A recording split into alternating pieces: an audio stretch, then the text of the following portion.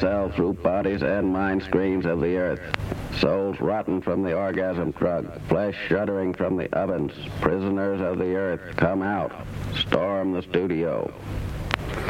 Burnt metal smell of interplanetary war in the raw noon streets, swept by screaming glass blizzards of enemy flak.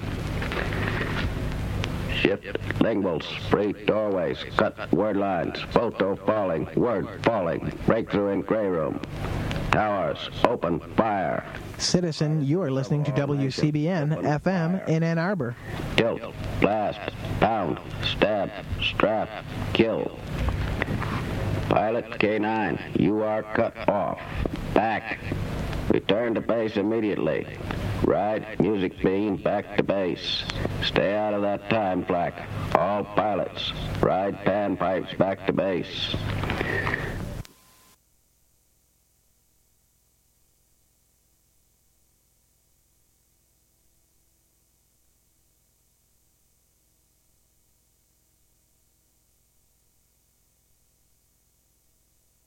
About Robert McNamara tonight, but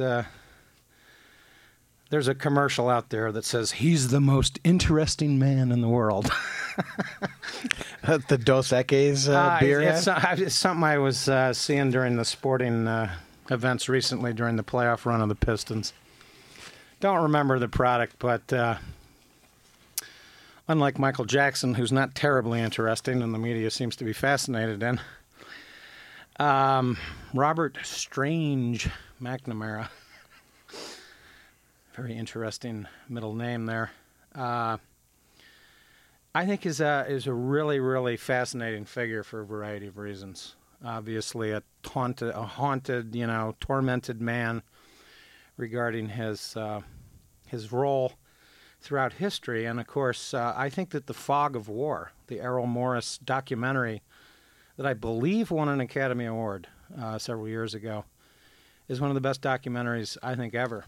And that very poignant moment when they flash onto the screen when McNamara was an assistant to Curtis LeMay, spoofed, of course, in Dr. Strangelove. As Buck Turgidson. No. General. Jack D. Ripper. Yeah. Cigar-chomping man. Right. Clearly insane. Clearly insane, but McNamara, ironically, later became his boss. But during World War II, he was his assistant during the bombing of Japan. And because the movie includes both Vietnam and his role in the firebombing of Japan, in which cities were literally incinerated, because Japan was, because it's earthquake-prone, had cities made of wood, so that incendiary bombs would basically, level everything. Fires would start, and that cataclysmic devastation, really. Cataclysmic, and I think one of the most powerful images I've ever seen in the history of movies were the equivalent of American cities that would flash onto the screen, and it was like San Antonio, Cleveland, Des Moines. They were just giving you the equivalent. And, of course, the firebombing of Tokyo on the 9th of March, 1945, killed somewhere between 100 and 150,000 civilians in one night. In other words, it was even more devastating than Hiroshima. Very powerful stuff. And McNamara, of course, was a numbers guy, a data cruncher, a sort of consummate bureaucrat, a technocrat, loyal. And it's interesting that he's the one that commissioned the Pentagon Papers as doubts in his mind grew about the Vietnam War. And we're learning more and more about his role in everything, but the characterization that he was the architect of the Vietnam War, I think, is a little mistaken. We've been in Afghanistan now since 1979. In fact, later this month will actually mark the 30th year in which America's been involved in Afghanistan in terms of destabilization, supporting guerrilla troops, and involved in this continuing civil war that's now, of course, spreading into Pakistan with no end in sight. A lot of hoopla over the weekend about the offensive that's beginning to take care in the Helmand province where the poppies supposedly are located. Yeah, that's the biggest U.S. Marine operation since the invasion of Fallujah in Iraq in 2004. Yeah. And I think that this will have mixed results, and probably the Pentagon will have a numbers cruncher that will claim that we lost 15 to 20 Marines and we killed 190, quote, insurgents and members of the Taliban, and we'll get that statistical report back here in the United States that it was a success and that we're winning. And, of course, McNamara was involved in this. McNamara was the architect, more technically speaking, of Operation Rolling Thunder, which was the bombing of Vietnam, something that he was an expert at. If I remember correctly, that was the escalation of the bombing. Where am I mistaken in that assumption? Well, it started in late '65, but the mysteries of the Vietnam War. I mean, it went through so many phases that to call him the architect of it, I think, is a little mistaken. First American to die in Vietnam, by the way, was in 1945, and we were there for 30 years. Yeah. Accomplished nothing. Well, when you mentioned that McNamara began to have doubts and so commissioned the Pentagon Papers, I think it's probably important to clarify for listeners that these aren't the sort of doubts that you or I might have about, is this an ethically, good deal? He's looking at it as a viable, like, is it winnable? He's looking at the statistics. At the statistics and the strategy. It's not really a question in McNamara's mind, is this ethically wrong to do? Because clearly the path was pursued. But is it viable? Is it winnable? Is it tactically sound? Yeah, and the Johnsons indicate now, the Johnson tapes, I should say, that we now know, of course, that Kennedy and Johnson, before Nixon, taped conversations in the White House, though I think the motives for taping were a little different. We're beginning to learn more and more about the Nixon tapes even this summer as they're beginning to release more information. But I think that this fascinating role that McNamara played in the Cuban Missile Crisis, he, of course, was brought in by John F. Kennedy because he was a manager. He was considered a empirical expert, a statistics man, a manager. And the striking resemblance between McNamara and Rumsfeld as the Iraq War rolled on was always ironic to me. They were both from business. They were both CEOs, numbers experts, technocrats, great business managers, and oblivious to doubt. But McNamara, I think the difference with McNamara is that there's a fable from the Bible about the wife of one of the characters who looked back. Oh, yeah, the wife of Lot, who looks back as they depart Sodom. Sodom and turns into salt. Pillar of salt. Pillar of salt, yeah. I think there's something about McNamara. He's one of the few high-ranking people that's ever looked back. And he did turn to a pillar of salt in a way. You could tell he was a broken man in that movie, The Fog of War, which I highly recommend for a lot of reasons. McNamara, I think, even lived in Ann Arbor for a good number of years. I think after he retired as head of the World Bank, another interesting role that he had. He was kicked upstairs. And he began in these Johnson tapes. It's quite evident because I sort of read a lot of these sorts of books over the many years that he began having doubts, expressing these doubts to Johnson, but Johnson essentially didn't want to hear it. Johnson, of course, was himself tormented inside, but his position was rather stranger. He basically said, well, I can't be the first American president to lose a war, so I'm going to continue on. Now, there's evidence that he began himself having doubts by 1968 and, of course, announced his intention not to run for re-election in March of 68 after Walter Cronkite had come back and on national television told the American public that the war was unwinnable. He didn't question the basic premises of the war. But I think that the whole history of America, and as we begin to, shall we say, examine ourselves through a word that we learn in school called heuristics, the act of discovering inner visions and facts and, recognizing truth and whatnot.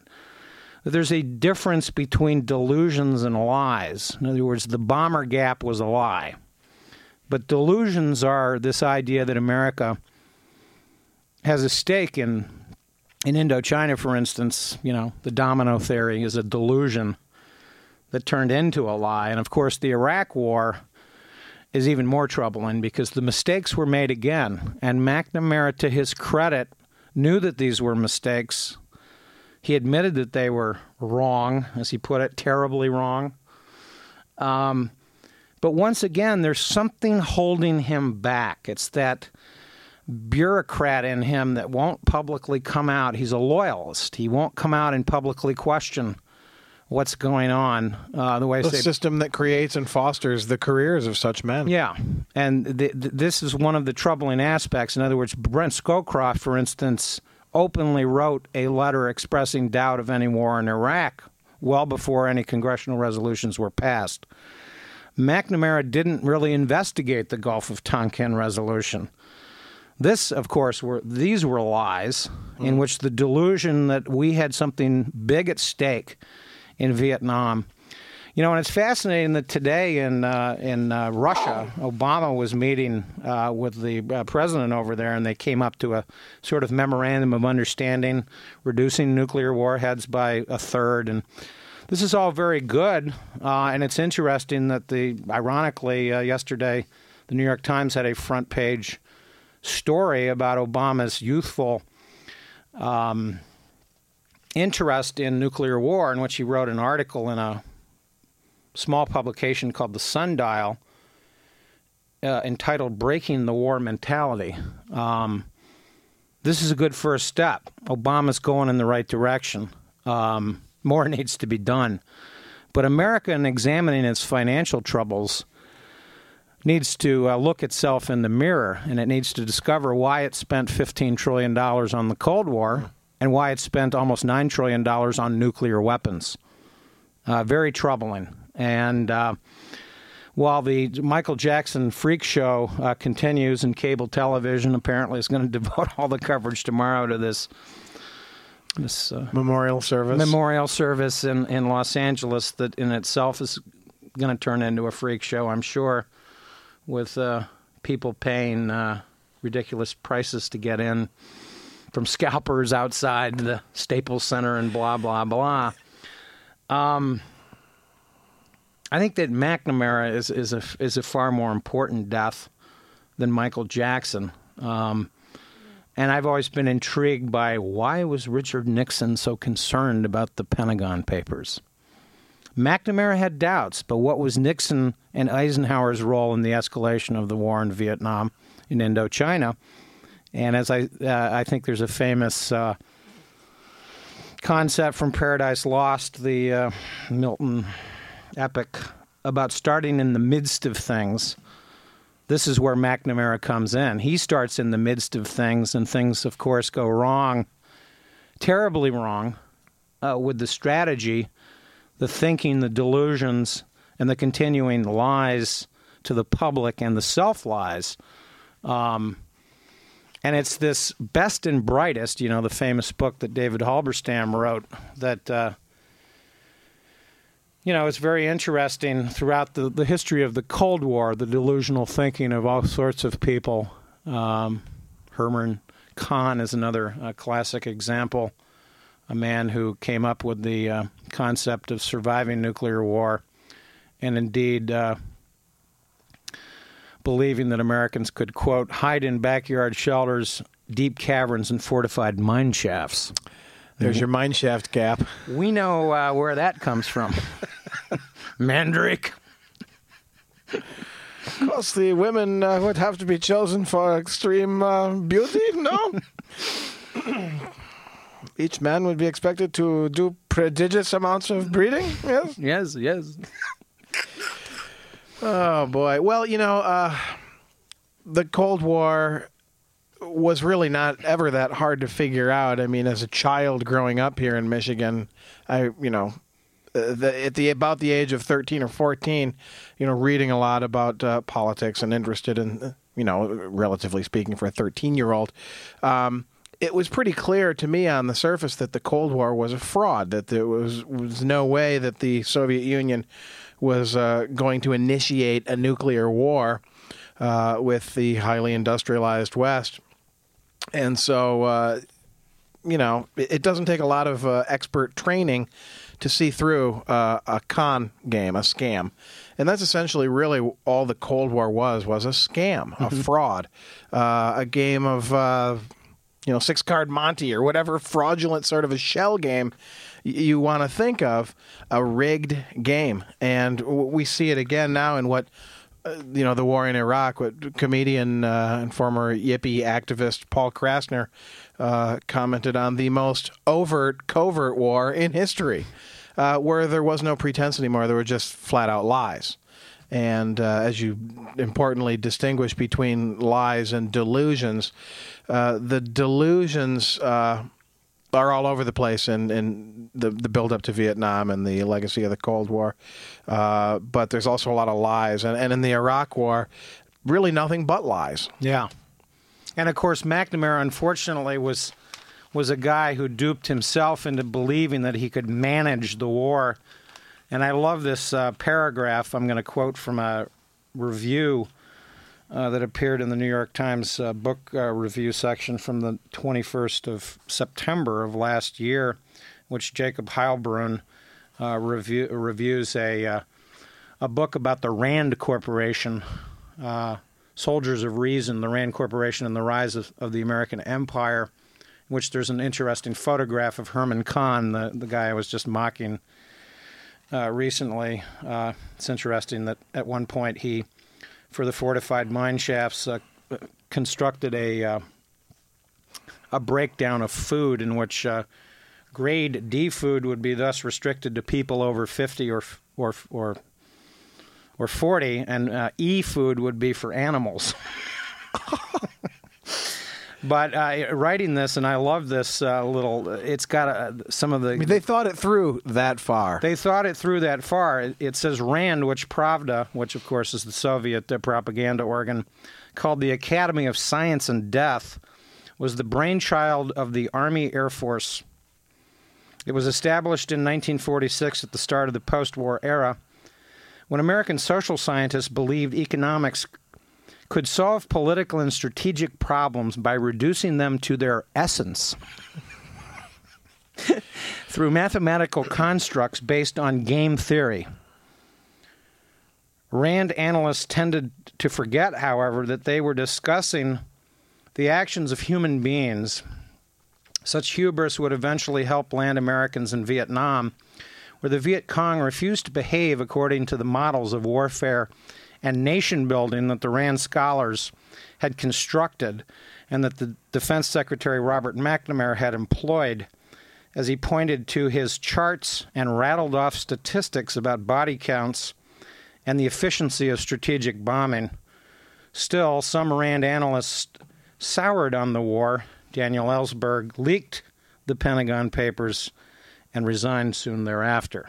That encapsulates a lot of significant Cold War history there, and of course, you have to love the word essence.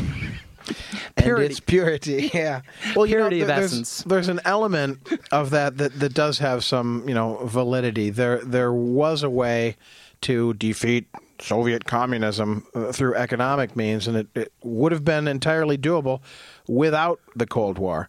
Because ultimately what led to the collapse of that system was its failure to deliver goods and services to its people. Right. And so you had the situation where by the time Gorbachev is premier and he's finally, 20, 30 years too late, turning to reform, you have people in the Soviet Union who simply want to have good lives for their children, good schools, decent health care, refrigerators, consumer products that people enjoy and take for granted in the West.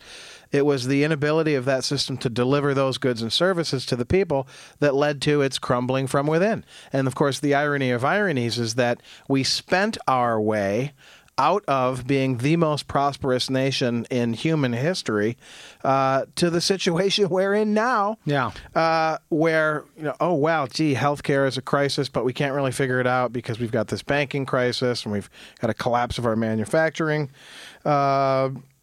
base. And so we've been a victim of the Cold War, too, despite all the ballyhoo of the Reagan years that we won the Cold War. Reagan's a great man. He won the Cold War. Wow. Where did we win it? Right. And of course, that's my rhetorical response to that sort of delusional thinking. Where did we win it? And indeed, the Vietnam War eventually led, to the gold crisis of the late 60s, in which the French and German governments in particular were demanding gold in exchange for dollar bills, the dollar crisis. This led to the inflation. And it went on. And it's interesting that McNamara and his, they've had some interesting interviews today. The Fresh Air interview with Terry Gross is interesting. You can probably get a podcast of that. Yeah. Talking about the other crises that he had to deal with, the Bay of Pigs, the Cuban Missile Crisis, the Berlin Crisis of 61, the Arab-Israeli 73? 67 war. Oh, 67 war, and then again the oil crisis in 73. Of course, the 73 war that culminated. And it's important to remember that there's a difference between the Johnson Vietnam policies and the Nixon Vietnam policies, which in many ways were even more insidious. Mm-hmm. The escalation of the bombing, the invasion of Cambodia, secret and illegal.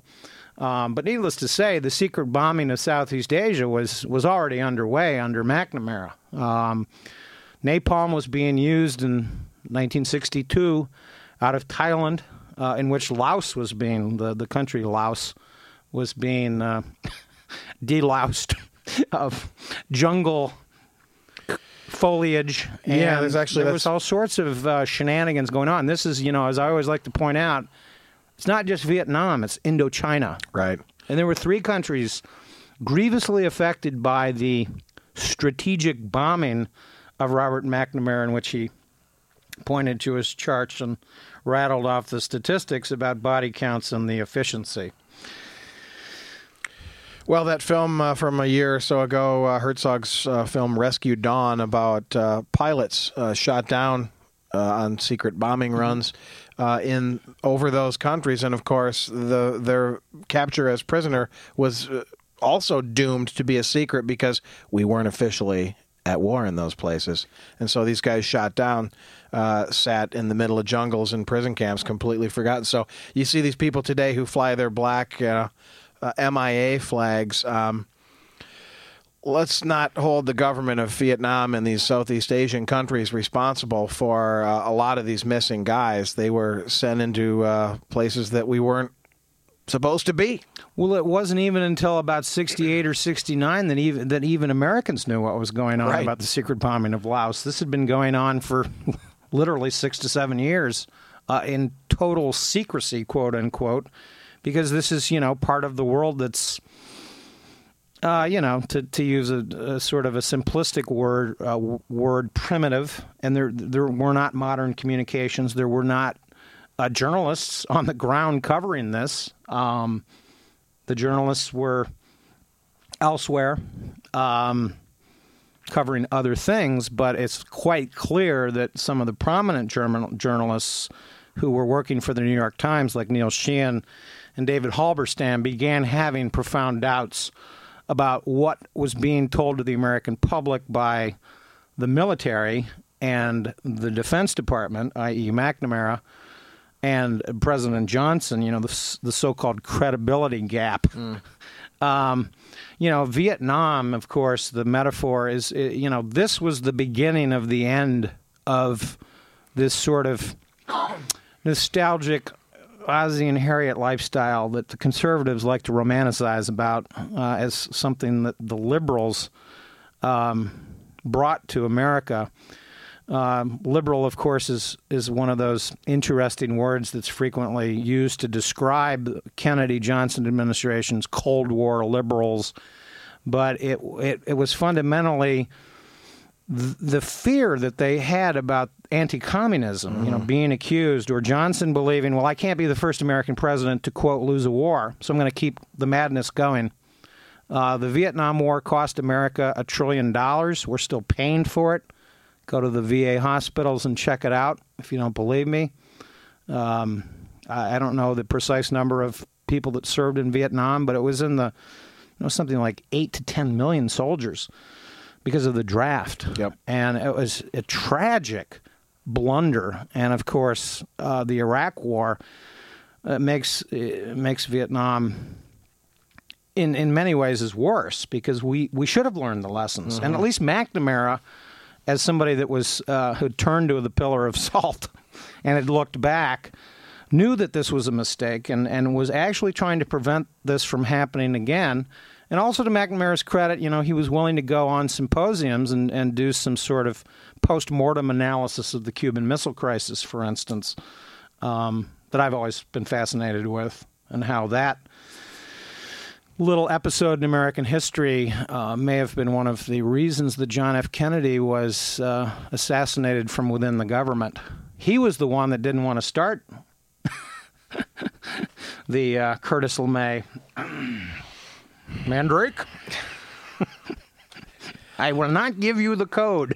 It's really astonishing. And they've just shown that film again on TCM, of course, and we talk about it often down here. Yeah. But it's truly astonishing just how real that farcical, satiric, comic film is. I mean, it really is, in many ways, one of the most accurate films about the U.S. military mindset of that time period.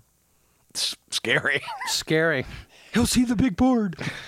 Scary, funny. And speaking of the big board, we can kind of segue away from McNamara there to this upgraded mission in Afghanistan. There's some really interesting language being used for this, what's called Operation Khanjar.